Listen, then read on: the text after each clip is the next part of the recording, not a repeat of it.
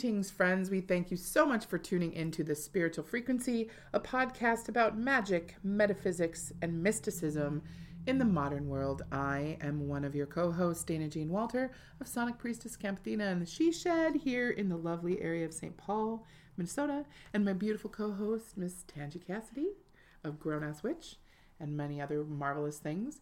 And we're here to talk to you today about some stuffs. What do we got on the docket today, girl? Oh my God, guys. So I would say our theme for today's episode is creating your own reality. We're going to talk about glamour as armor, soulmates and soul pods, and one of my personal favorite topics, quantum-based consciousness. So buckle up, kids. Shit's about to get real weird. Please keep your hands inside the ride of the spiritual frequency. We cannot be responsible for any lost or stolen items. Just a disclaimer. Thanks, lawyers. We're going on a trip. We're going on a trip. So first things first, we're talking about, just before we were getting started, we went on a little tear on self-care, working with Aphrodite, and how we present ourselves. Right. I think we should maybe call this segment, Shit We're Thinking About Right Now. Okay. Oops, I think that's going to be right on the meter. So, I think that was. I have been, I think, self-victimizing myself with glamour magic here lately, but I think to a good end. So we were kind of having a talk about how as women, although this is not gender specific, how as women it is sort of ingrained in us that we need to go out into the world and be armored up and protected. And in our culture, particularly here in the West, glamour is armor. Mm-hmm. Beauty is a weapon. And it's something that I've had to get comfortable with. It's been a long time since I have looked in a mirror and was like, damn, girl, you're fine. And there has been a change in my perspective over the last couple of weeks. And I am just hoping to infect my beloved as well. And I am struggling because having been a performer for most of my life and being on stage, there's, of course, a certain amount of glamour, role play, facadeness that you do. Right, because you're vulnerable. Because it's, I don't really have a problem with really being vulnerable on stage, especially but when I'm playing a character, because you're putting on a costume, you're putting on a layer of trying to help create a fantasy experience, whether it's through music or theater or dance or what have you. People are paying a fee usually to come see whatever you're doing with whoever you're doing it with, and there's a certain agreement that's done between everybody that there's going to be an entertaining aspect to this. Right. Now, if it's soul moving, and I usually like to do weird things or very powerfully moving things, and even when we're doing, Tangi and I have done lots of ritual magic performance ritual together where there's an element of theater about everything, which means pancake makeup and, eyeliner and lipstick and things that you have to have. I just always feel as a 6'5" fat diva, I'm very drag queened up, and I'm not a drag queen. And there are lots of queens out there, bless y'all, and kings that are rocking. I could never wear that much makeup on my face to shift my whole bone structure. But it's fierce as fuck. But it's just not what I usually do. I think it's important, though, to get into a place where, when our lives get busy and hectic and stressful, it feels like the first thing to go for me is self-care. And the first thing that I'm really willing to let go of for the sake of saving some time is putting on makeup and doing my hair, because it takes a long time. But I feel like, yeah, but aren't you worth it? I mean, isn't it worth it to take 30 minutes to sit down and slap on some eyeliner and comb your hair and maybe put on some lipstick so that you go out into the world with your war paint on, ready to do battle and just declare to the universe, I'm here, let's go.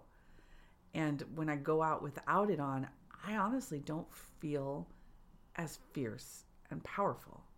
There's something about a good red lip that can change everything. I totally agree, because if it's the one feature on my face that I love the most, it's I have fantastic lips. And I used to have 80,000 billion colors of lipstick. But for me, there's a certain rebellion that I've been doing for a long time. My mom, I still wear my makeup a lot of the ways I watched my mom do it when she had to do it, but she, as a rule, is not a makeup-y kind of woman. So there's a certain amount of, like I said, this maverickness where I say, fuck you, establishment. I'm not going to paint myself up because I don't need to do that to be fierce. And usually that's why I was always like, I only really wear makeup when I'm on stage. Partly because we have to deal with lights and there's just a reality of I don't want to look like I have jaundice or something, you know? I guess part of it is that perspective of, are you doing it for you or are you doing it for other people? Or are you doing it? I totally get the like shoring it up. And maybe it's because I'm overcoming this, you know, cancer sickness where I lost a bunch of my hair, not from chemo or anything like that, thank goddess, but because my iron was non-existent. So my body just said, you're not going to grow any more hair. Like, you are more than your hair. You're more than your lips. I know that. But it's just hard. It's hard because there was what was, and then there's what is what right now. You know, throw on a cool hat and a little lip gloss and get on with it. There's beauty in everyone. There's something absolutely breathtakingly beautiful in everyone. And I'm one of those people, like, I don't gravitate towards what is like classically considered handsome or beautiful. Like, I gravitate towards people who have character. Mm-hmm. You know, like, I like a crooked nose. I like a gap between the teeth. I like a mole somewhere, because those are the things that make us who we are, you know. And if you can walk through the world with what the rest of the world is telling you is an imperfection and embrace it as like one of the most beautiful things about you, I think that's glamour. Yeah. And I myself am trying to get myself back into what is joyful about what I love about fierce makeup, or what I love about a good lipstick. I was in fashion for a very long time, in plus size fashion, and I have lost my maven edge when it comes to some of that. I try to keep a little bit of it. So I'd like to get some of that back because it's a reclaiming of power for me. My dad was a hat person and I'm a hat person. So having funky hats and doing cool shit with my hair and you know, putting on my, you know, talismanic jewelry. I used to, that was like a whole thing. When I wore pigtails, look the fuck out because I am going to mess with you. Oh my God. I remember when I first really started to explore makeup. It was a long time ago. I'm about to date myself. I'm going to just put it out here. I'm a woman over 40 and it's fine. There was a makeup artist called Kevin Aucoin who was producing these beautiful like coffee table books full of makeup transformations. And it was some of the most magical, I'm going to say he definitely was doing glamour magic. And it was some of the most amazing transformations I'd ever seen. And it made me look at makeup in a different way. It wasn't just like something that I threw on my face because that was what the expectation was. It was like, oh, this is an opportunity for me to express myself, for me to let other people see what I see. Mm-hmm. Because I have a weird dysmorphia where I know what my soul looks like. And sometimes my meat suit does not translate that as efficiently as I would like for it to. So I throw some makeup on so that other people can see what I know is underneath there. Like, I've had friends sit across from me and look at me and tell me, like, in the course of this last 20 minutes that we've been having this conversation, you've worn 3 different faces. And that's magic. And that's something that I want to be able to share in the world. So I'm just going to put this out here shamelessly. If you are a beauty guru and you are doing beauty videos and stuff, could you please do some content for women over the age of 40 who are bigger than a size 14? Because some of us would like some guidance, like the tools and the techniques and the makeup that are available. It wasn't stuff that we had when we were learning, so we're having to learn all over again. And I would just appreciate some guidance from some of you men and women and human individuals who are doing amazing work, but try to remember that not all of us are 24 and a size 4. I would love just a little bit more content for a diverse. Yeah. different skin tones, different eye shapes, different dealing with like different skin textures, and like so much changes when you hit middle age with the way your skin and hormone. Yeah. Like we would just love to see some more of that content. And if it means like I have to figure it out myself and start filming some hideous videos of myself without makeup on to share that information, then that's what I'm going to do. But I didn't set out on this journey to do YouTube videos of makeup. I wanted to do magic. And if glamour is my magic right now, then I'm going to share that. Yeah, and I've been looking at a lot of pictures of me from 10, 15 years ago, and I want some of that back. And some of that, well, most of that really included the choices I made in what I was wearing, and wearing makeup or not, or slightly enhancing natural features as opposed to like smacking it on with a trowel kind of a thing.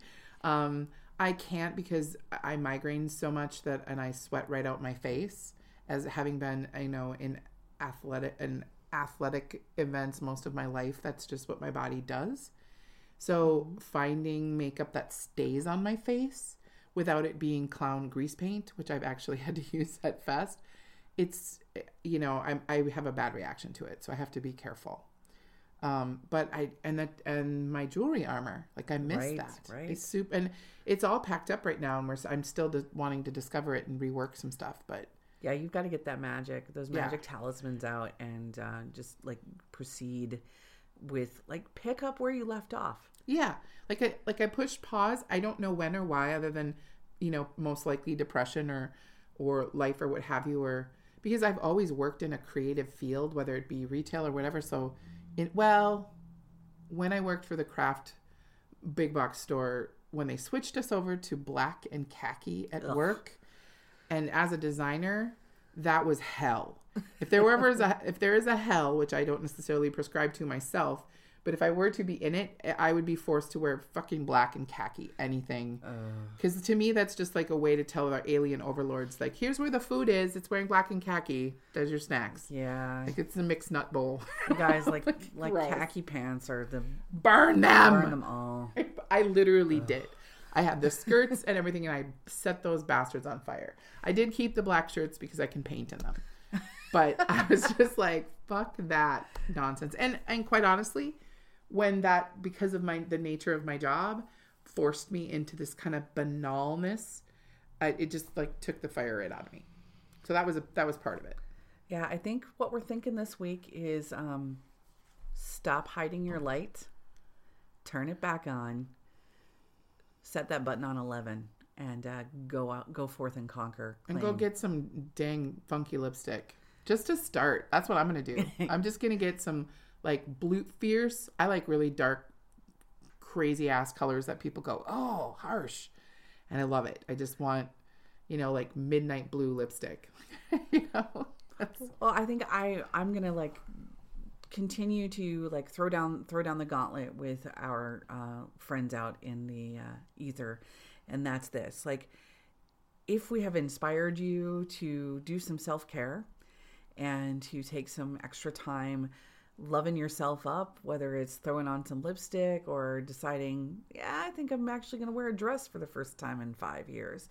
Or I'm going to take some time to exfoliate my damn face and take a, bath and do some, self-pleasuring. And don't send us pictures of that. But like it's just all these little things that we think need to take a lot of time, but it honestly is 20 minutes. Yeah. And 20 minutes is one less episode of something you can watch on Netflix to give to yourself at least 3 times a week. Yeah. Homework this week is to carve out an hour out of your week to do some self-care. And I'm going to add on to that challenge for those who want extra credit, because there's those A++ personalities out there, and I totally get you. Feel ya. Bumps. Go back through pictures of your life to a time where you felt that you had you were that in a bag of chips. And even if you're a person who's like, I've never felt that way, there's been at least one moment where even if just for a second, you were like, all my shit is in order and I am amazing. And take a look at what that was. And can you grab an element of that and pull it forward into the now and incorporate that as a foundational piece as to this, self-care regime and getting your mojo back on. Yeah, I mean, especially if you're struggling, especially if you're in the dark place. Like, one, you are not alone, all right? You can hold my hand. I'm there too. Two, if you're in the dark place, the fastest way out is to look in the mirror and remind yourself that you're here for a purpose and that there is something about you that is special and beautiful and magical. And then put on some damn chapstick and get moving forward. We're out of time for resting upon our laurels.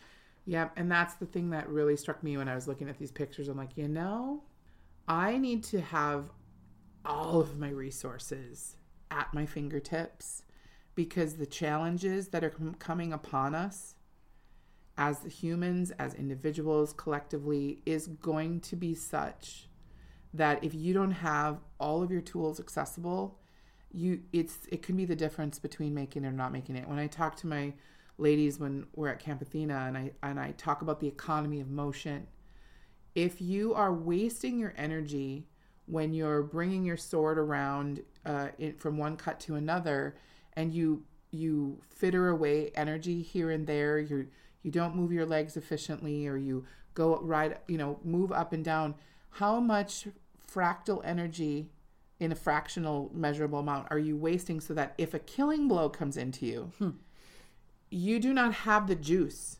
to deflect it if you've fittered it away with a lack of economy of motion. And this is kind of the same thing. And, if you don't have all the tools in your back, which sometimes is just a tube of red damn lipstick, right? Yep. Viva the lipstick revolution. Coco Chanel. Okay, right? If you don't have the ability to block that killing blow, whatever it is, because you've been inefficient, then it's the difference between life and death sometimes. Well, and guys, here's the reality situation. The commander, a good commander, the commander on the winning side, does not go out onto the battlefield pissing down their leg. All right? They go out onto the battlefield with their fight face on, and they are ready. And they know that they are in their most powerful form of themselves. And that's where we need to be. That's what it's going to take to survive. Just a real quick add to that's a literal war paint experience that Tangi and I have experienced. When we had our first photo shoot for the Idiocy, which we called the black shoot, because we were all in blacks, with each person could pick one power color that they could bring into their portraiture. We did group shots, and we were in the Cold Spring, which is a prehistoric spring that has been a meeting place for all the way back to the Paleolithic time of indigenous cultures coming together. And then they put a fort there. And then, there's all this stuff that's been happening there for a long, long time. And we were at this powerful spring doing a photo shoot in the woods and things. And it was also the day that sirens were going off all over Minneapolis, because North Minneapolis got hit by that horrible tornadoes thing that came through and wiped out a bunch of stuff, which is very rare for here. Except for also the day you guys got married. But that's a whole nother show. So one of the things that I had the ladies do is, after we had been doing the portraiture and we were doing another part of our shoot, and it was raining and misting a bit, so we had lost a little bit of our glamour. Yeah. And we were kind of like a little bit like... We looked like we had been through it a little bit. We looked through Big Bennett. Anyway, I don't know what I just said there. Anyway, I had a bag of maroons, and I had each of the ladies meditate and pull a rune. And then I, as the general, had some body paint. We had war paint. Had war paint. And then I painted that. I asked them, where do you want this on your body that's photographable? And each of them picked where they were going to have it. And then I war painted with my fingers, very rudimentary, these runes on their body. And then we did close-up pictures of all of this war paint. Some people had it on their face, they had it on their neck, they had it on their arm, they had it on their breast. And then we took these pictures so they each had their runic war paint picture. And then 4 of us went out after the shoot to Baker Square to get pancakes. And the cook told us that day, we're not making any more pancakes today. And I had the waitress go into the kitchen and say, you tell that cook to come out here and face this woman of 4 women with war paint on their face and tell them they don't get to have pancakes. glamour. End of story. Ta-da! Pancakes were had. No humans were murdered. I even have pictures of that, and it was brilliant. But it's you know, this glamour magic is real. It's happening, you guys. Spring is sprung, you know? So get out there and shake a tail feather. Yep. It's time. So glamour magic. So love any feedback. If you want to share your experiences, you can send that to Spiritual Frequency Hosts. That's plural hosts, like in holy angelic hosts, at gmail.com. Oh. So go ahead and share your experiences about your war paint glamour magic experiments. Yeah, we're super excited, I'm super to excited hear to hear about it.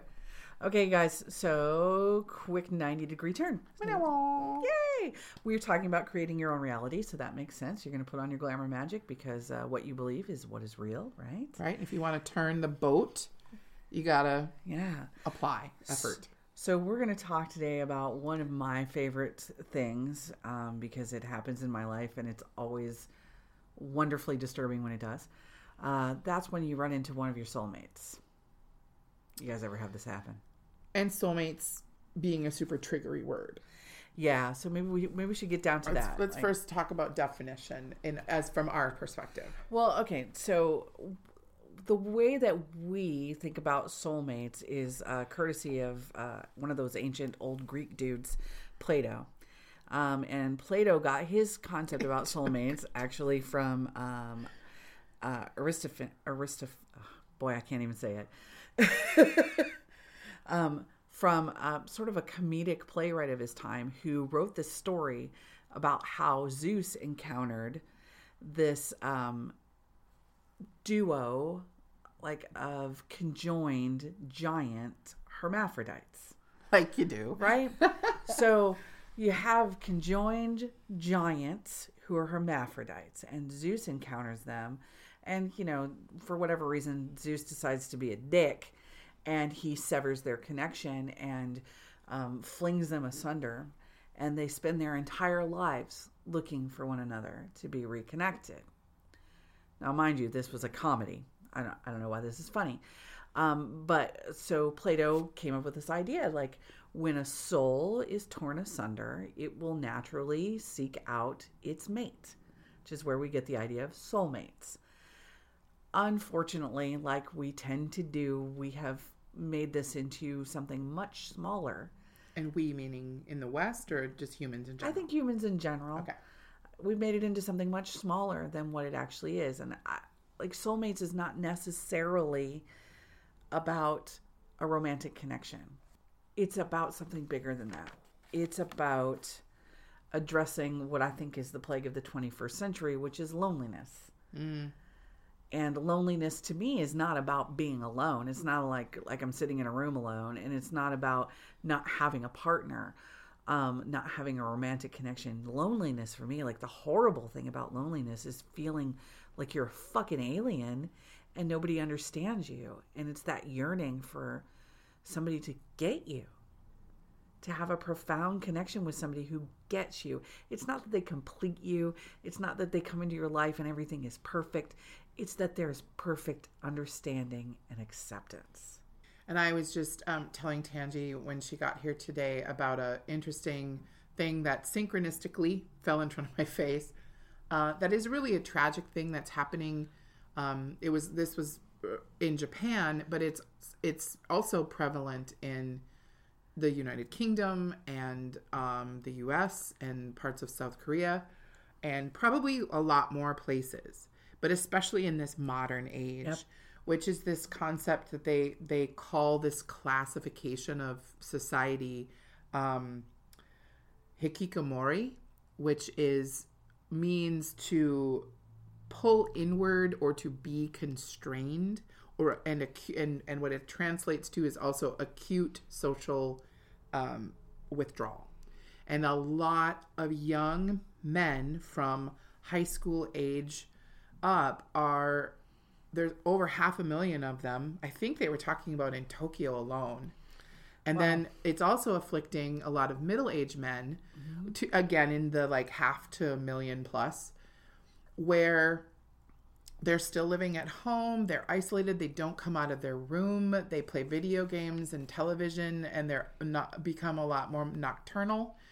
And they do not interface with people. They a lot of times are violent, sometimes upon their parents' personage, when they try to be shifted from what they're doing. And that it's just becoming this epidemic of disconnect. Right. And in this country, we call them incels. Yeah. And so we're talking about the same sort of socially isolated, frustrated, lonely people. And it's not necessarily just men. Women do this too. It's just that for whatever reason, the focus falls upon men because there tends to be violence. And that's just because you guys testosterone, right? Oh, it builds up. And if you don't off-gas it, just like women have the same problem. Like if you're not like bonding with people, and I mean, I get being like a solo person, like, excuse me, you and I talk about this all the time because you can go days and days and days without talking to anybody and be perfectly fine. Yep. And you're like, oh, I should probably call someone and tell them I'm alive. Whereas, you know, like our friend Lynn and I, like we are social, extroverted creatures. If I don't have contact with people in like at least a 18-hour period, I start to get twitchy. Yeah. You know, I can't handle the solitude. Well, you know, full disclosure, I mean, I'm introverted, but I'm not alone, you guys. Right. I mean, we've talked about, you know, my haunted life and me being a haunted person. Like, I'm very rarely alone. I don't know what that feeling is like to not have other energy present. But I don't necessarily need other people in meat suits around me all the time. Mm-hmm. So, whereas I am incredibly gregarious that way, and it's. I mean, I can do without it if I have to, and there are times where I do it on purpose. But I also have recognized, full disclosure for myself, I really have a hard time with silence. I have a really hard time with just like the nothingness. I think that would also be like, here I am, this is my hell. I'm in a nothingness wearing black and khaki. That was just like, that would be me. Like, floating in the vacuum of space in a black and khaki. Please bring me some more clothes. With a hello, my name is name yes, tag. Right? Yes. Oh, heaven forbid. With a bunch of people going, where's the bathroom? And then I explain it to them and they still look at me and go, where's the bathroom? That is my hell. So it was just really tragic to hear, you know, this piece about something we know that's been happening, but that it, you know, here it is a normative thing that is starting to happen, which to me is frightening and sad, because I know I've been blessed to travel with a conscious knowledge of coming across many people that I know are part of my Soul Pod family, that they are my soulmates, and that we are on a mission and we have a task to achieve and assist each other in doing so in this life walk together. And then there are also those people that come and go. They'll come for a while and then they'll go off on a different trajectory because the mission has shifted or your contract has ended. And my hard part is learning how to navigate that and knowing, is this we're having a 7th and 8th grade moment? Or is this because our soul contract is done and they are now on new mission? Well, I'm kind of at a point with like when I meet people who are a part of my soul pod, my soulmates, I know them because they're helping me or I'm helping them level up spiritually. Like they show up at a time, or I show up at a time when one or the other of us needs some help breaking through something. Mm-hmm. Like there's a crisis, there's a barrier, there's an ending that one or of the other of us is like having real difficulty negotiating or letting go. Like that tends to be when they show up in my life. And like maybe we should talk about like what it's like, maybe what the recognition is like I don't want to say the symptoms, but like the signs. Well, like for example, I was at a funeral of some beloved's family member yesterday, and I got to the pleasure of finally meeting the soulmate beloved of a person I've known since before she was an embryo. And she's part of my soul pod. Like I knew her mother and father are, and she was when she was born, and now this boy man that she's with, who's incredibly talented, and he started festival as a newbie just before I left. And guys, we should, if you're not from Minnesota and you're listening to us, when we say Fest and Festival, we are talking about the Minnesota Renaissance Festival, which is an institution here in the state of Minnesota, just like our state fair. Right. And not only is it an institution, but the conversation that I had with Neil yesterday about it is the type of people that find themselves drawn to things like the Renaissance festivals around the country or the world, or like a Cirque du Soleil like situation where they're performing. And when we're talking about creatives coming to, I have this theory that Renaissance festivals, particularly purpose, is to create a nexus point and a crossroads for people to meet up at. I think and soul pods to come together. I think it's just another, like, we're circus folk. Correct. Right? Yeah, we are those people.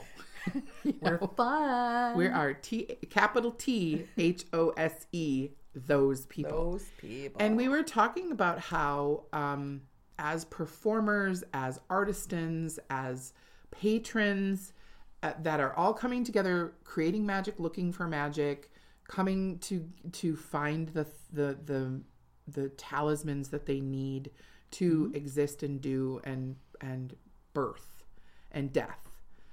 Because I said that show brought me the most acutely divine gifts that I have in my life, as well as it shredded my soul asunder in the most painful ways I can ever tell you in the time that I was with it and outside of it. Well, and that's the thing that I wanted to talk to you about is, I know you're going to love this when I say this.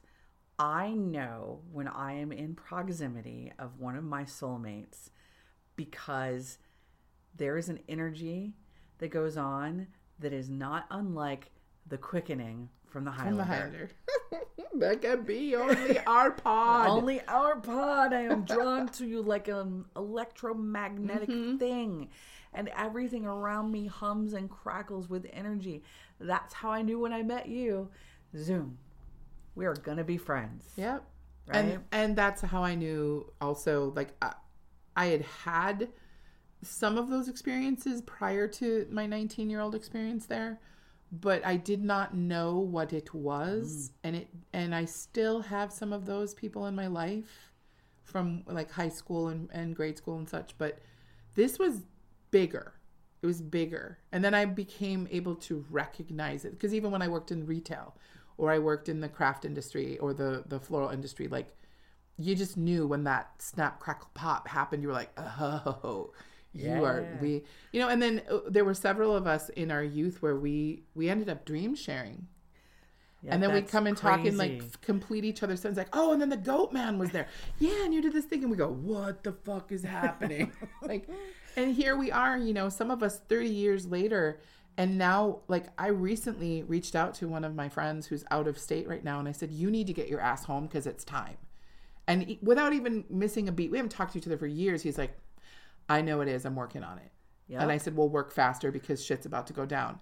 And we always said 25 years ago that we all knew we were together because we were supposed to be together on some mission because some shit was going to go down at a big cosmic level. And we had to be together when it happened.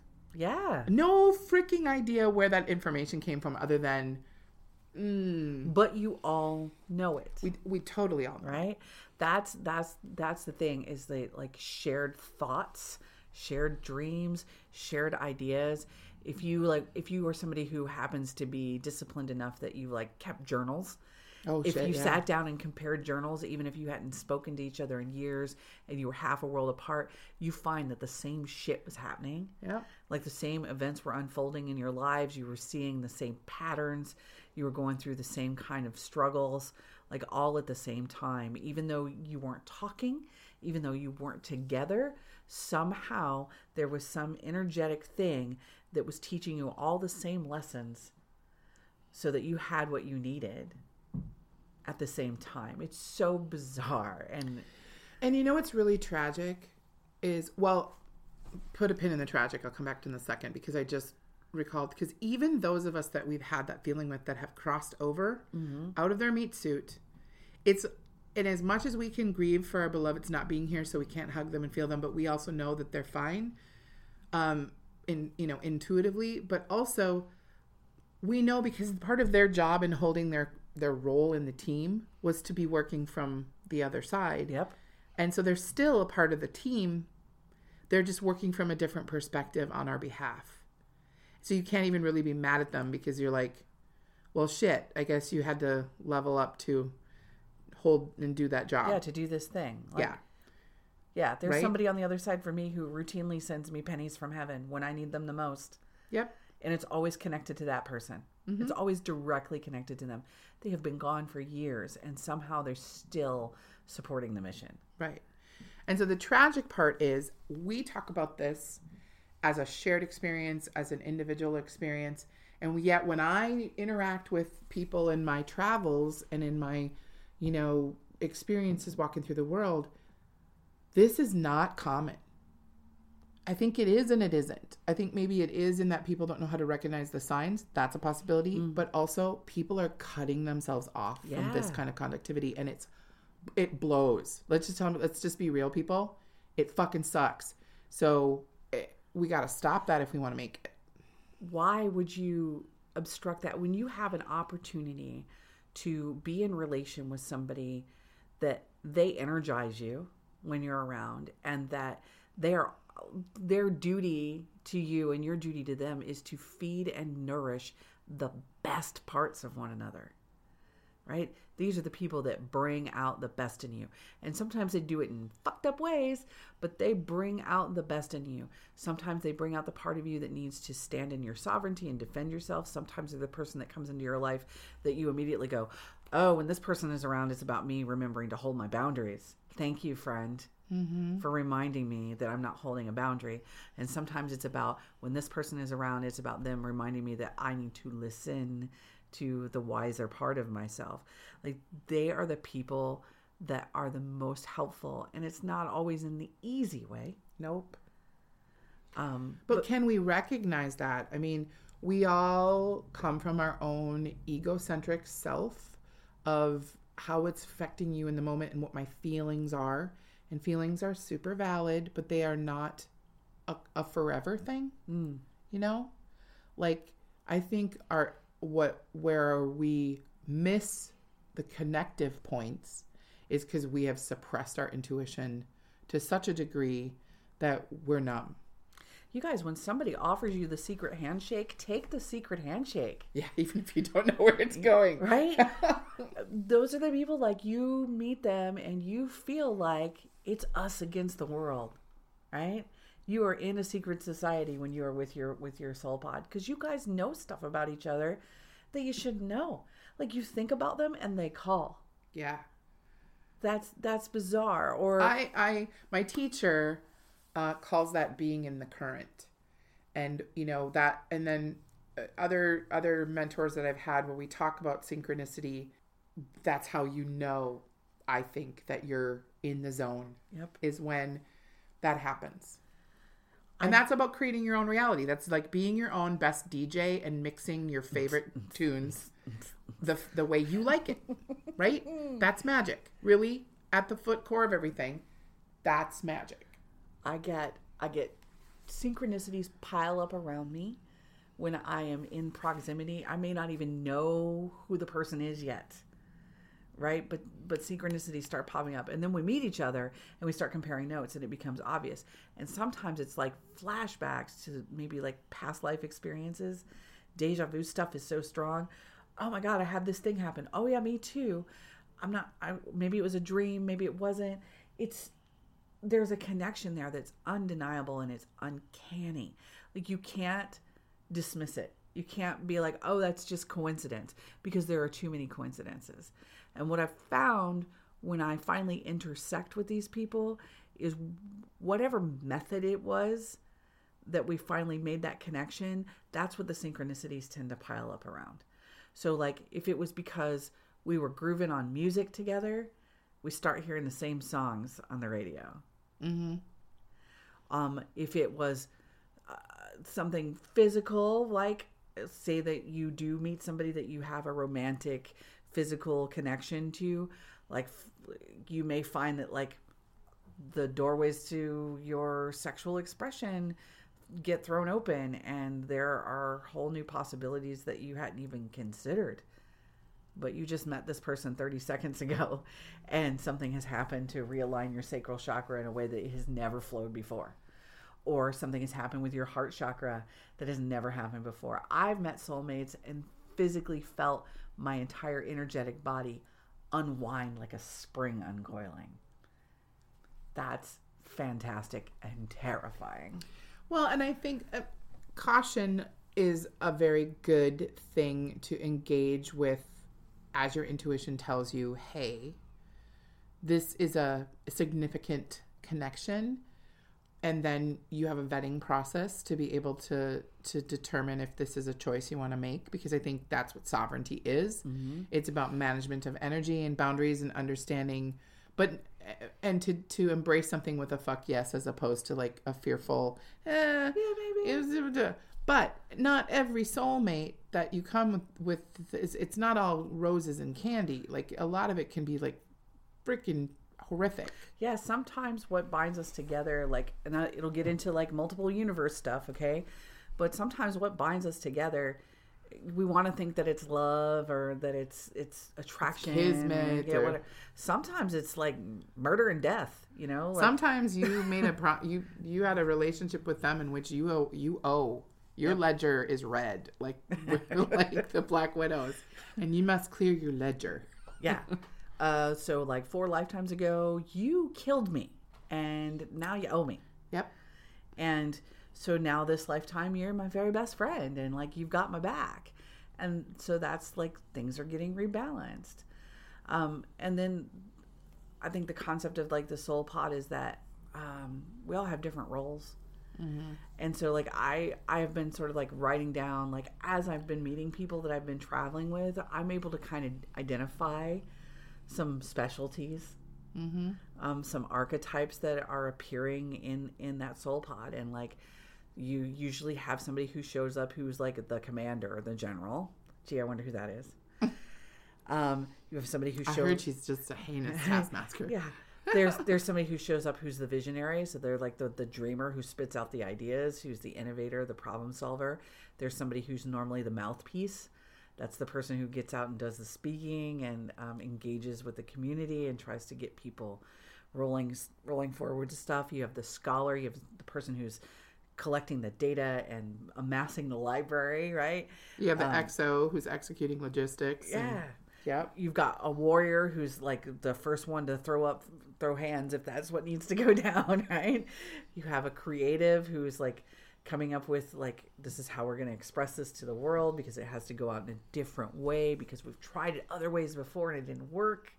And somehow they have access to that knowledge. It's insane. And then you've got like the nurturer who's just there like, I'm just going to take care of everybody, right? I'm going to bind their wounds and I'm going to kiss their boo-boos and I'm going to tell them they're beautiful because I'm the fucking cheerleader.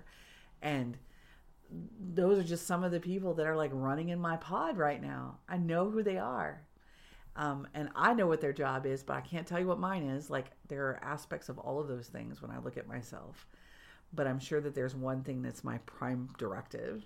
Mm-hmm. And I may need somebody from the pod to be like, hey, dummy, you're the nurturer. Give me a Band-Aid. But it is like, it seems complex, but at the same time, you know, archetypal roles are what they are for the survival of the pack. Mm-hmm. Yeah. And we've known this. We've known it's ancient knowledge that we've carried. Ancient knowledge. And we see it like reflected in our plays and our television shows and our movies and our books. So here's Dana and I both have a shared love of Shakespeare. I would say it's more like an obsession, but it's an obsessive love. I mean, I have a tattoo. But when I think about the Bard, I was like, oh, here was a transmission that we got. And it's, if you're a theater person, you're going to know exactly what I'm going to say. All the world's a stage. And all the men and women merely players. They have their exits and their entrances. And one man in his time plays many parts. Your time is not one lifetime. Your time is eternity. Yeah. And sometimes you'll remember all the roles that you played and you can recount them, and sometimes you're you totally forget. And I think that shifts experience, meat suit expression to meat suit expression, parallel universe to parallel universe timeline. So, and again, nothing we can prove, but everything we hope is true. Yeah. You know? Yeah. We hope. We need to believe that it's true. Right. And then we have discussions about like the fates and the Norns and the people that weave the strings and stuff. And are they directing? And we're just players on the stage playing those parts. Do we have free will? Is free will an illusion? Is free will not as free as we think it is? Like, these are the thoughts that keep me awake at night, kids. Like the Wachowski brothers, when The Matrix came out, everybody was out enjoying this action movie. And for me, it was my nightmare on screen. Yeah. Like, oh my God, none of this is real. And none of these choices even matter. Right. And I hope that that's not true. I'm hoping rather like the Sense8 version that the Wachowskis put out is more a reflection of what is true. And then you look at Cloud Atlas too. Like, I'm convinced that these two humans that were born into the same blood family, and the creatives that they have surrounded themselves or drew to themselves or be a part of, have an absolute finger on the pulse of the cosmos, because the literature and the imagery that they're pooping out, and don't even talk to me about that they ripped off the Matrix from blah, blah, blah. All stories come from everywhere. So like, just like all music, there's no original music. We're just regurgitating it over and over and over. But in comparison to when you look at something like Sappho and Homer writing this epic poetry, the Edic sagas of the Germanics, like these thematic archetypal stories, the Joseph Campbell's hero journey, like all of these things are the same stories. These are just small examples of stories that I know there's a bunch in the East and a bunch all over the place that they're the same archetypal stories told over and over and over and over and over. And they're even written in the cosmos. Yep. Quite honestly, the celestial stars that we have been reading since we could look up have this story in them. Yep. Balder and the, Inanna in the underworld, Jesus and his walk and resurrection. Like, all of these stories have been told over and over and over and over because we either really fucking love this Hallmark Channel that we're watching in the cosmos and we want the formulaic thing because it's safe and comfortable, or this is just the nature of the big picture. Yeah, this is the program that runs. This is what we're trying to figure. This is what we're here to experience. Right. When I was in Seattle working with Tom Kenyon on my sonic stuff, his stepdaughter, is that what you would call it? Because it wasn't his. It's Judy's daughter. So Jennifer Posada, who's a wonderful sound healer and a wonderful poet and teacher, she wrote a book about the Oracle experience. And she was born with memories back to Delphi. Well, that's a long way. Because the way she described it to us was, we are in the time of the great remembering. And that there was a time that we were in the great forgetting. And so as we're emerging this time of remembering, like, all the things that we knew as common knowledge as humans being was like lost to us. So we're in another uptick cycle of remembering technologies, remembering our relationships with our star. Yeah, we have to be careful because I think we're in a position where the pendulum could slide either direction. Yep. Either into another age of enlightenment or into another dark age. And guys, I do not want to go through another dark age. That shit was awful. If you think that I'm going to be happy in any way about pooping in a bucket again or a hole in the ground, you got another thing coming. I don't want to be there for that. I'm out. It is important that we stick together. Those of us who are striving toward the age of enlightenment, that we stick together, that we stand up for the rights of those who are not able to stand up for themselves, that we speak for those who have not the ability to speak for themselves.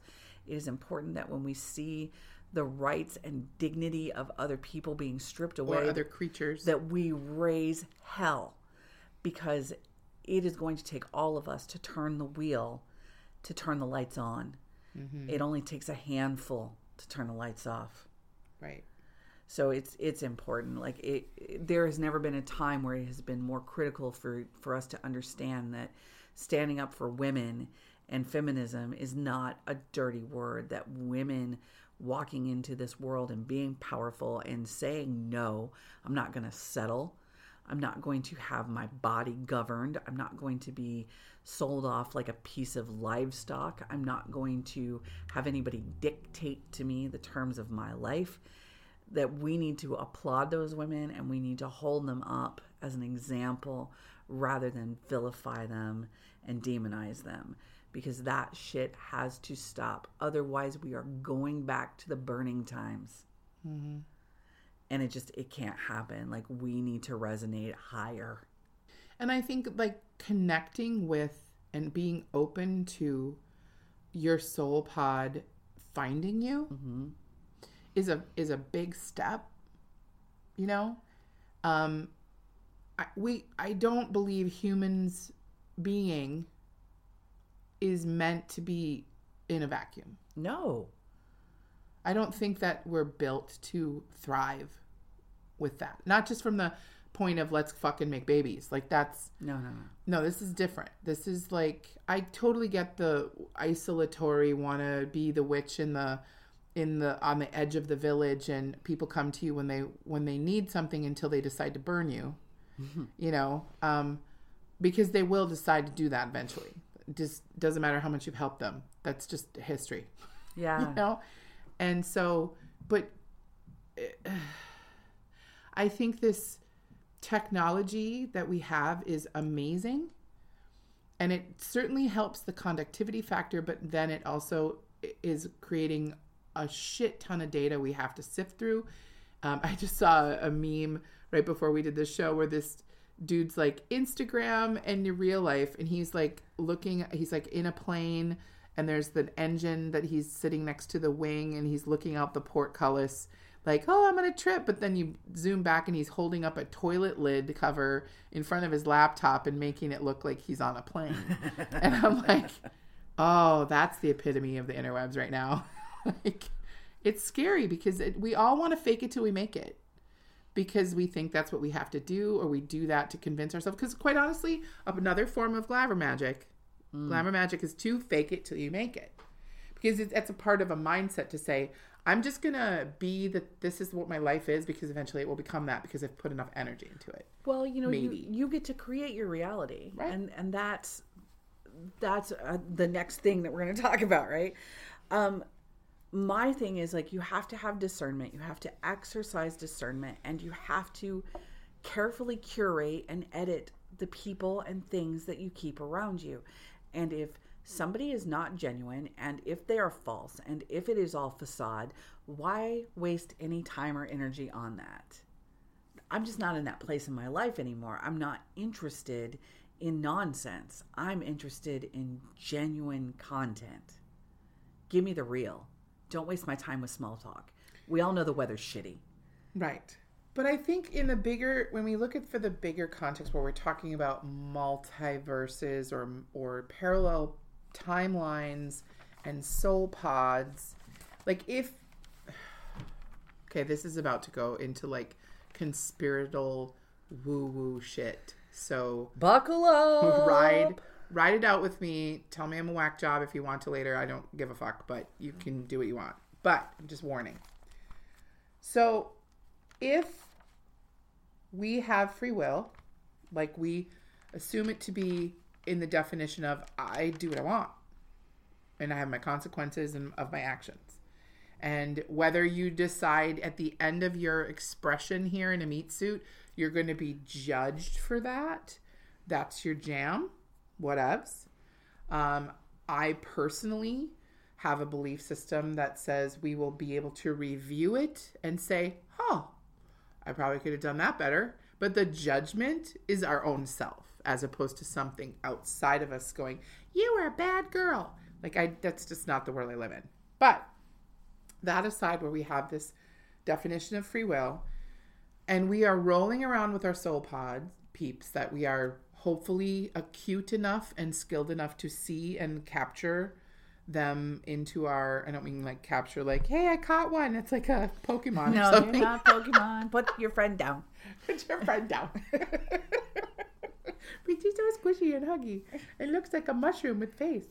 But it's this. So all the things that we've talked about so far, we've accepted. We have our soul pod. We're running around on mission. And then we talk about like the fates and the Norns and who's in charge of manifest destiny, what can be changed. And then when we look at applied technology and the matrix and all the things we talked about, if we believe all that to be true, can it also then be hijacked and used against us? Absolutely. I mean, I call them the controllers.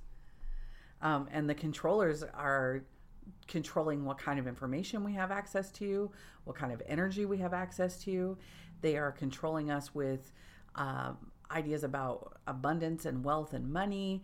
They are controlling us with ideas about bodily autonomy, and what we can and can't do with one another, what relationships should and should not be. Like, yeah, there's a controller class out there that has some sort of vested interest in keeping a majority of the people in the dark. I also have peeps in my world. I'm not necessarily sure where I'm at with this concept. And again, this is just a little tiny bit of it. You'd have to research on the interwebs what I'm talking about. But the idea that reincarnation, or this idea of multiple lifetimes, is like a trap.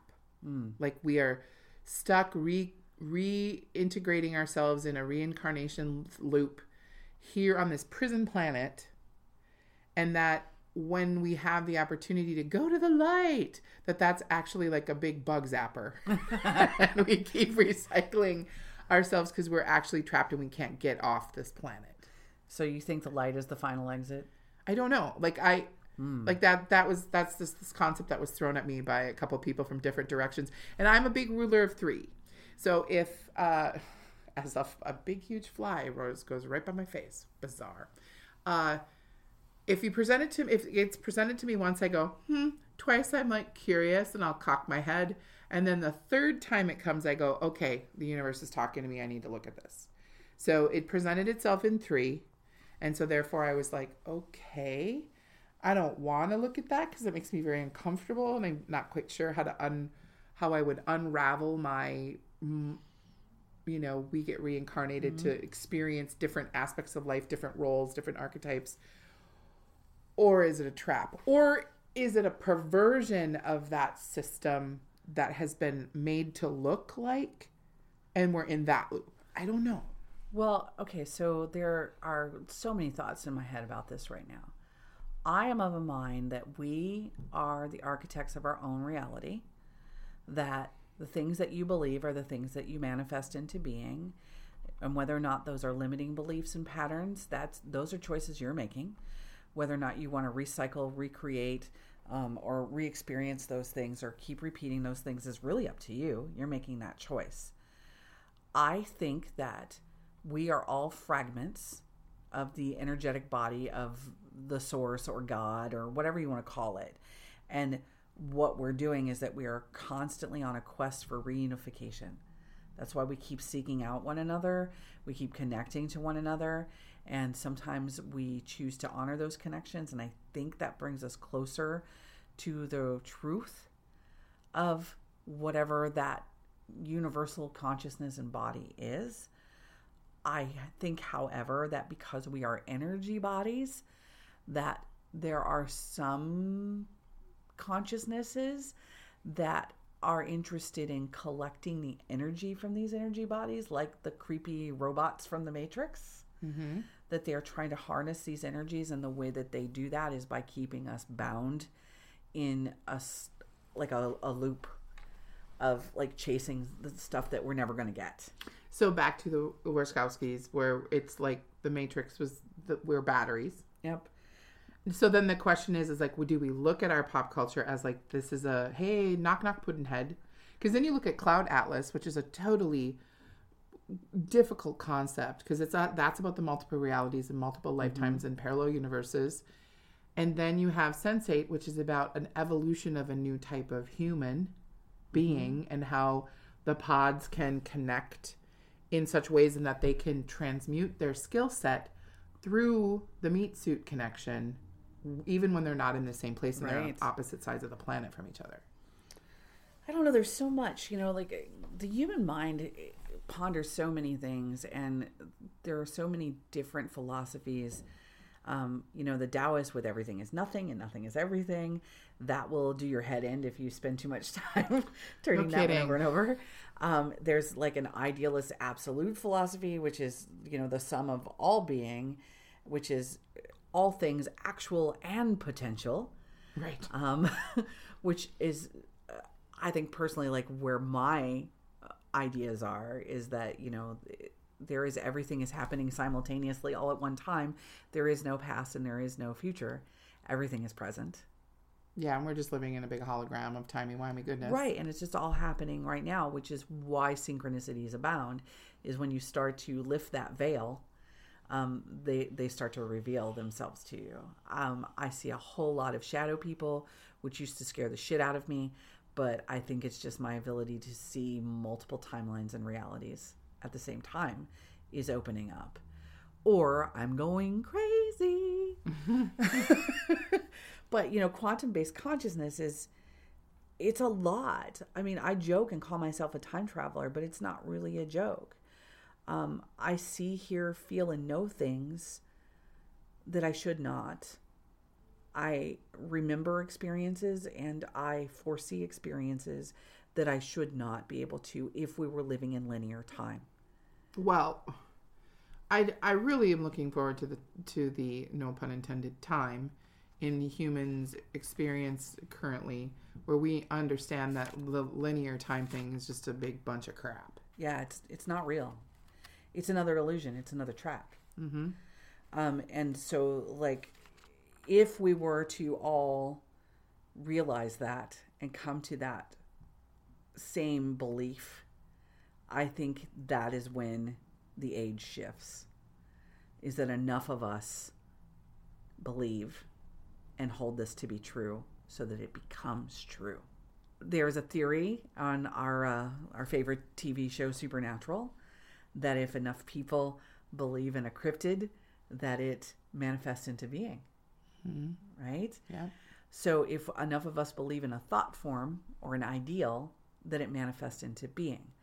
So perhaps if we take like the poverty myth, which it is a myth, if we were to all stop believing in scarcity, would scarcity cease to be an issue? That's a lot. It is a lot, because it also puts the responsibility of changing the things that bring you pain or bring you suffering. It puts the onus on you to shift your mindset to change it. Now, that's mindset programming is the big thing right now. I mean, Tony Robinson, Buckminster Fuller, Warren Buffett, like all these people that, Napoleon Hill observed all these people and wrote about it back in the Rockefeller era and said, hey, if you want to have, people in that world do not consider poverty an option. Right. And so therefore it isn't. Now, whether or not you're like, oh, there are reptilian alien overlords and they've been taken over by the dark hats or whatever your thing is, that's totally your right to think that. But, in studying what makes a person, quote unquote, fiscally, energetically, successful, I mean, the interwebs are filled with ads for people shilling that their version of how to do that mindset practice is the way to go and give them money to learn it. And that's all fine and well and good, but that's only a fraction of what's available. Oh, sure. As far as programming your own reality, that's really we limit ourselves. Absolutely. But see, that's going back to that whole thing when we talked about people not finding their soul pod people, because either they're maybe, and I'm making a whole bunch of assumptions here, so don't get in my face about I'm, Yeah, come get in her face. I want to see it. Okay, write us an angry letter. Okay. It is that everybody I believe it's written in the fabric of existence that these relationships are there for you. Whether you choose to access them is totally your choice, but don't lie to me or get in my face and tell me that you don't have a choice in the matter, because you do. Yeah, I mean, that's just, you define this. You make these choices. If you want to live in a world, some dystopian thing where like the Hunger Games is real, that's what you're going to live in, because that's what you're going to see. That's what you're going to seek out. That's what you're going to confirm. If you want to live in a world where magic is real and love is plentiful and there's more than enough for anybody, that's what's going to happen. That's what you're going to seek out. That's what you're going to make. That's what you're going to focus your efforts and your energy on, is making that reality. The problem is that we are so limited because everything goes through a filter of our experiences. And my life is not yet long enough for me to have had enough experiences for me to expand that reality to a place where I need it to be. So where do you find those experiences? Well, and I think that's the hardest part, because, as much as I say, don't lie to me and don't lie to yourself, because we are all struggling to wake up, because people are leaving in droves. Animals are leaving in droves. They're tipping. We all feel a tipping point. A friend of mine just last night, he goes, "Do you feel this pressure building?" I'm like, what did you come across that asked you to prompt this question out of nowhere? We just talked 2 hours ago. And he was just like, I can feel something about to pop. And that is happening at a collective consciousness level all over the place. And some people are choosing, you know what? I don't want to deal with this and I'm out. And bless them. I totally get it. And some people are digging in deep and they're like, let's fight. And a lot of people are just numb because on top of it, when we talk about the woo-woo conspiracy aspect of it, it's like, if we are indeed having our storyline being fucked with by what you call the controllers, we also have that to contend with. And so it's about, how are you supposed to not drive yourself insane by going, okay, the girls said we can mix our own reality. Okay, what does that mean? How do I do that? And then I'm trying to do that, and then the controllers come in and start fucking with my shit. And so how do I know that I can fight them? Or how do I fight them? Or I don't even know who they are. So there's all this complexity to just navigating this experience.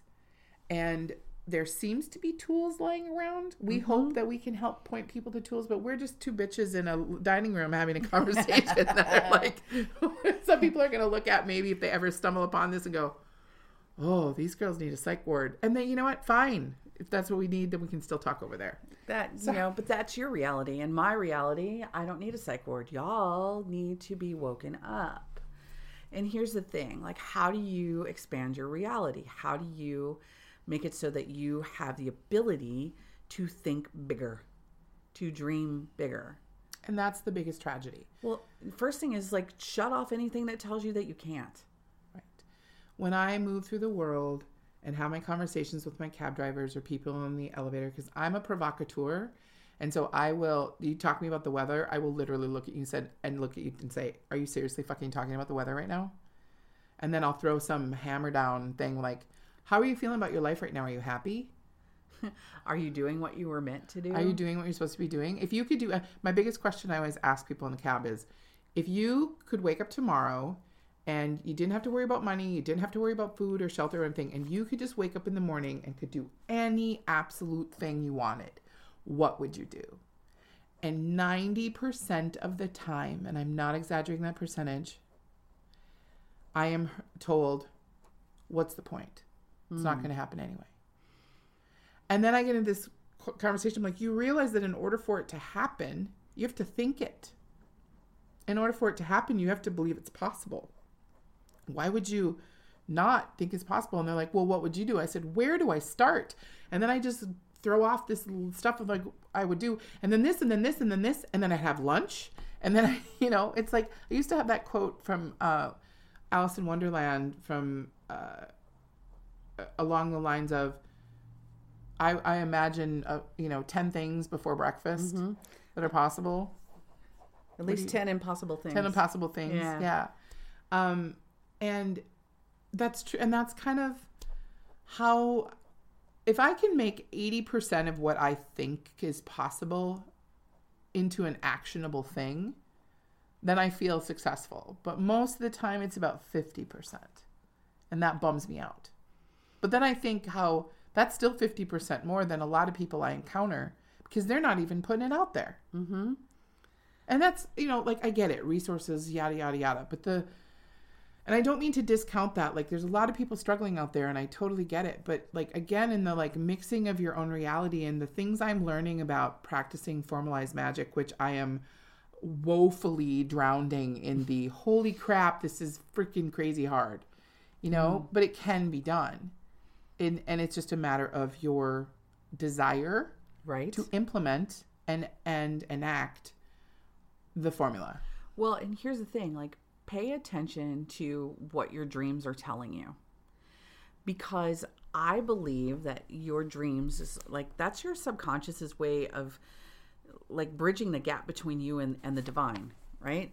So if you pay attention to what your dreams are telling you, just like write the shit down that you're dreaming, no matter what it is, whether it's you go to bed at night and you have a dream, you're sitting in traffic and you're daydreaming, you're in a meeting at work and you're thinking about something else, like that's your subconscious talking to you, and your subconscious does not understand boundaries.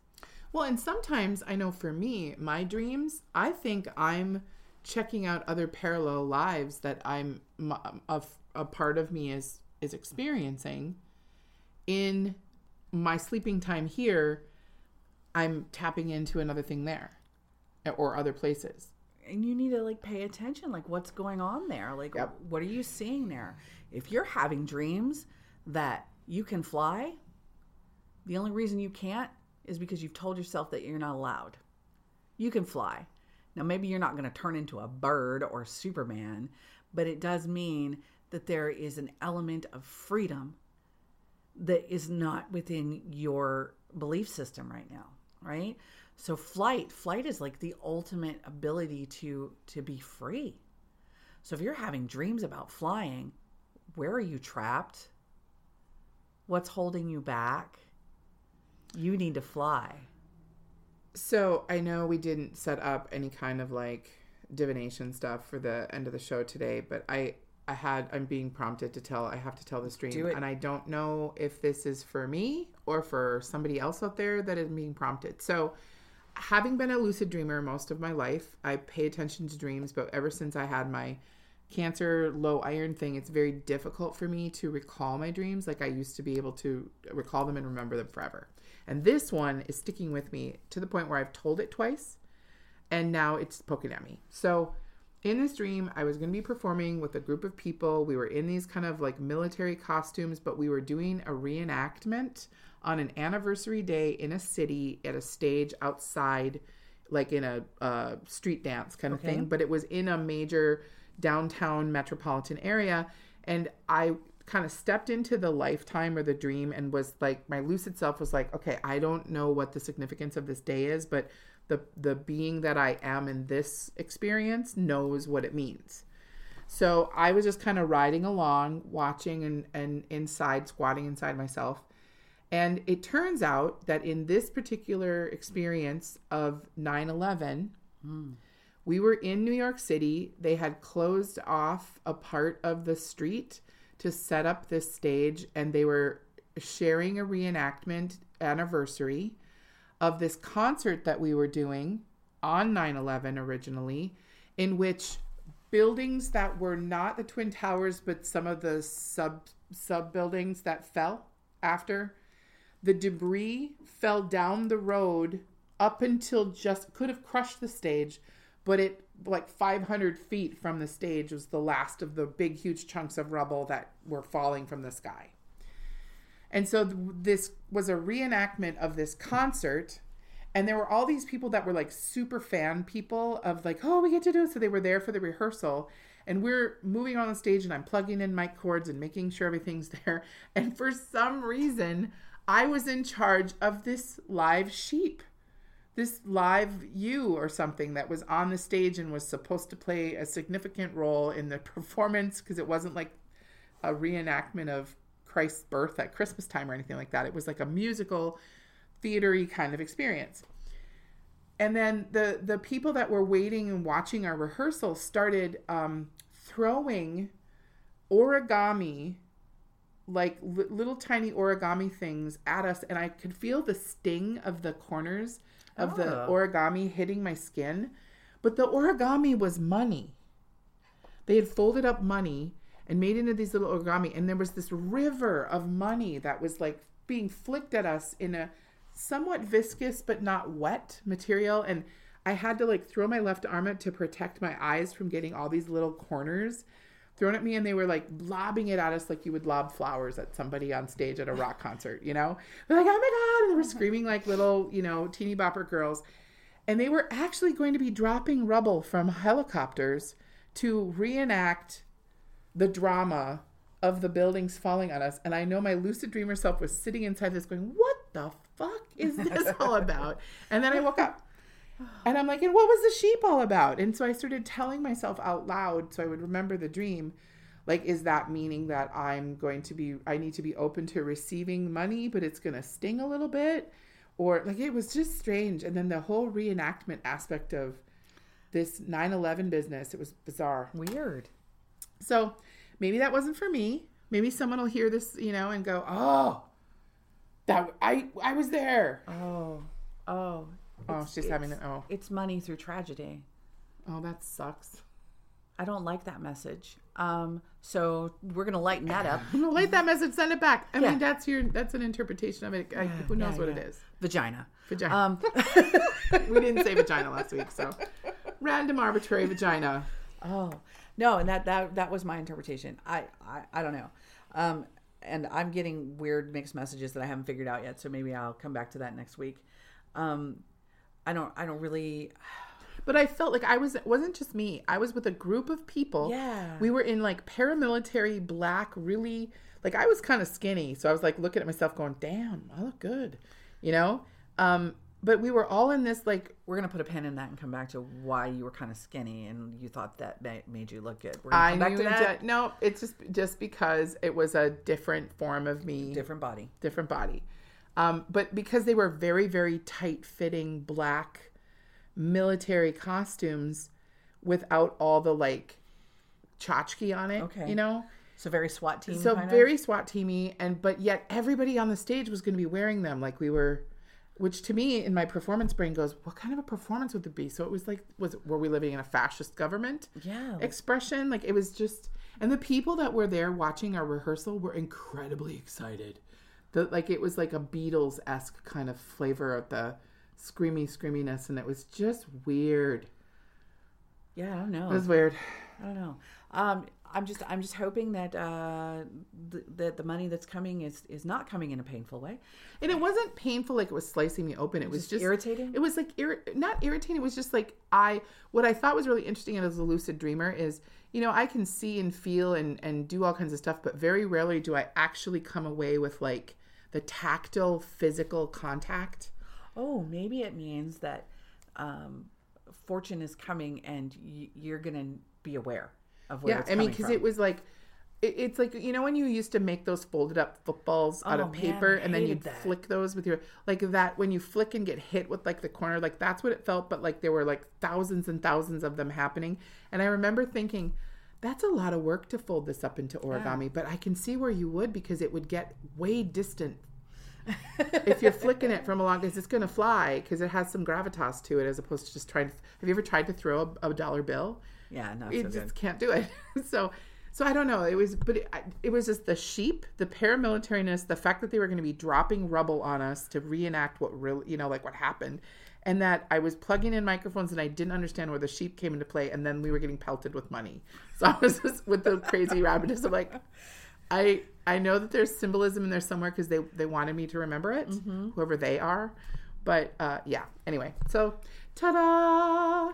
Yeah. Dana's Weird Dream. Welcome. Yeah, so yeah, we'll chew on that for a while. And I guess the moral of the story is pay attention to the symbols. I think we talked about this in the last episode. You know, signs, symbols, and all of that. You need to be open to it. And you need to keep track of it because sometimes they don't make any sense when they first start coming in, but then they start to build up and it's like you're getting to see a Bob Ross painting. start to unfold. Like you don't necessarily know that that's going to be a mountain range with a lake and a cabin on it until suddenly it is. So because Bob Ross is Bob Ross. yeah. So, circling back through our show today, we talked about, this, how do we get in touch with our soul pod if you're not already aware of those people? And it's also like, I think going on a seek and destroy kind of mission to be like, I must find them. Yeah. Like the spice will flow. Yeah. It happens when it's supposed to happen. Right. We show up in one another's lives when we're supposed to be there. And sometimes we drift out when we're not needed. And, sometimes it happens once in a lifetime with someone. Sometimes it happens over and over again. And, the way that it happens and when it happens is not nearly as important as why it happens. Well, and I think, too, the key when we talk about, as we've mentioned in the past, this dissemination of data and the discernment and vetting factor, can you be aware enough to know when those opportunities are presenting themselves so that they're clear and make sure your intuition is not constipated? Right. And that you can feel those things.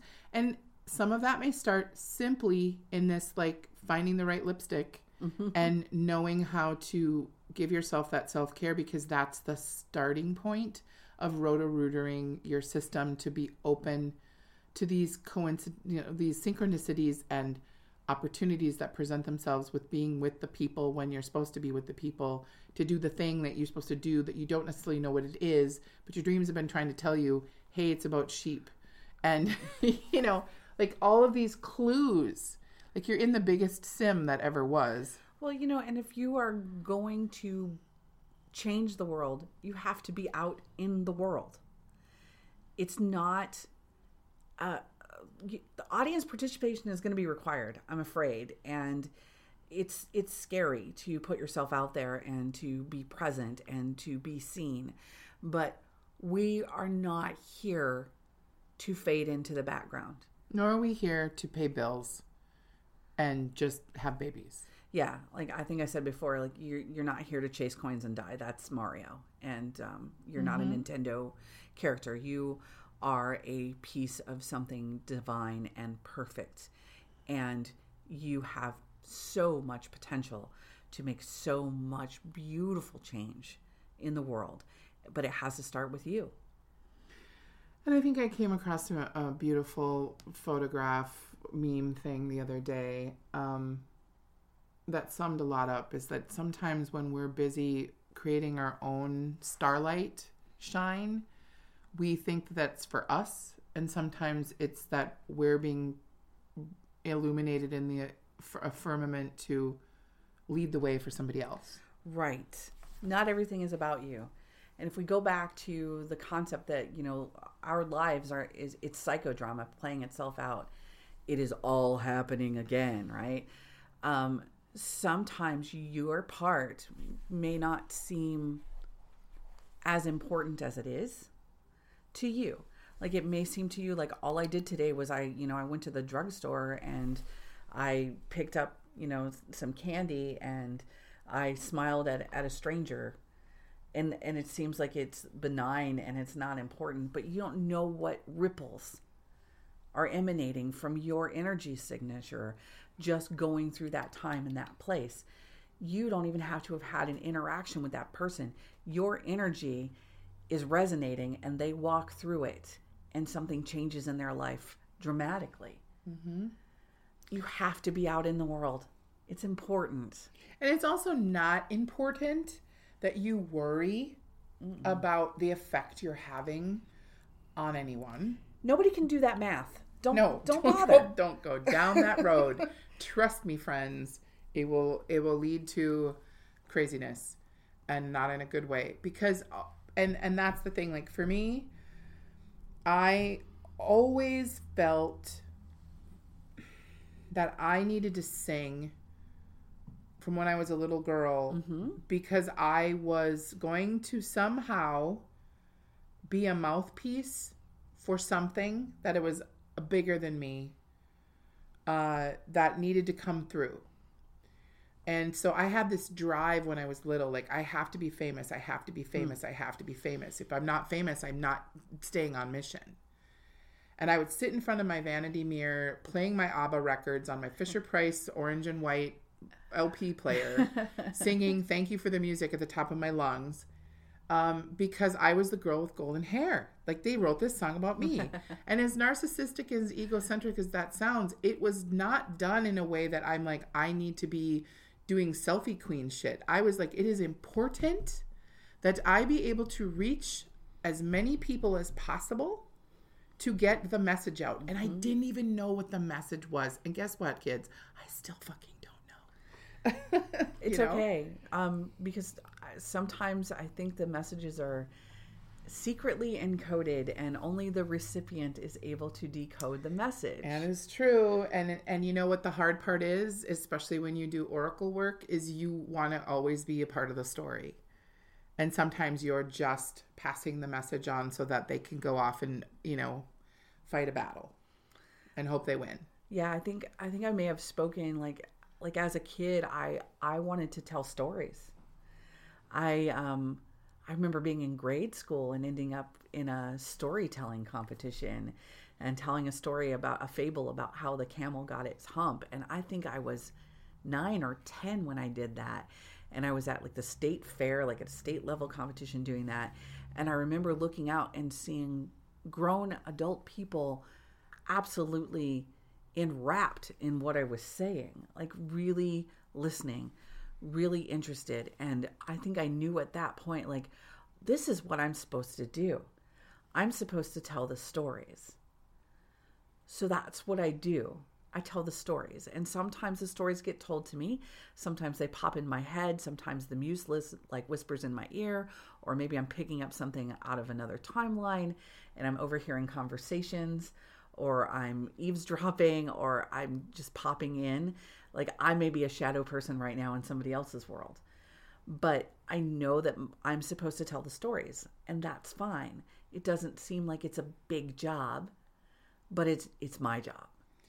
And I think for me, the biggest thing I learned from being that little girl in the vanity mirror with this pressing feeling that I needed to have as many people as possible be able to hear what comes through me, I've realized at 50 that audience is a lot smaller than my young girl brain understood, because it is now a perspective I have where you don't have to reach a lot of people to get your message out, because your message is out for the people that need to have it.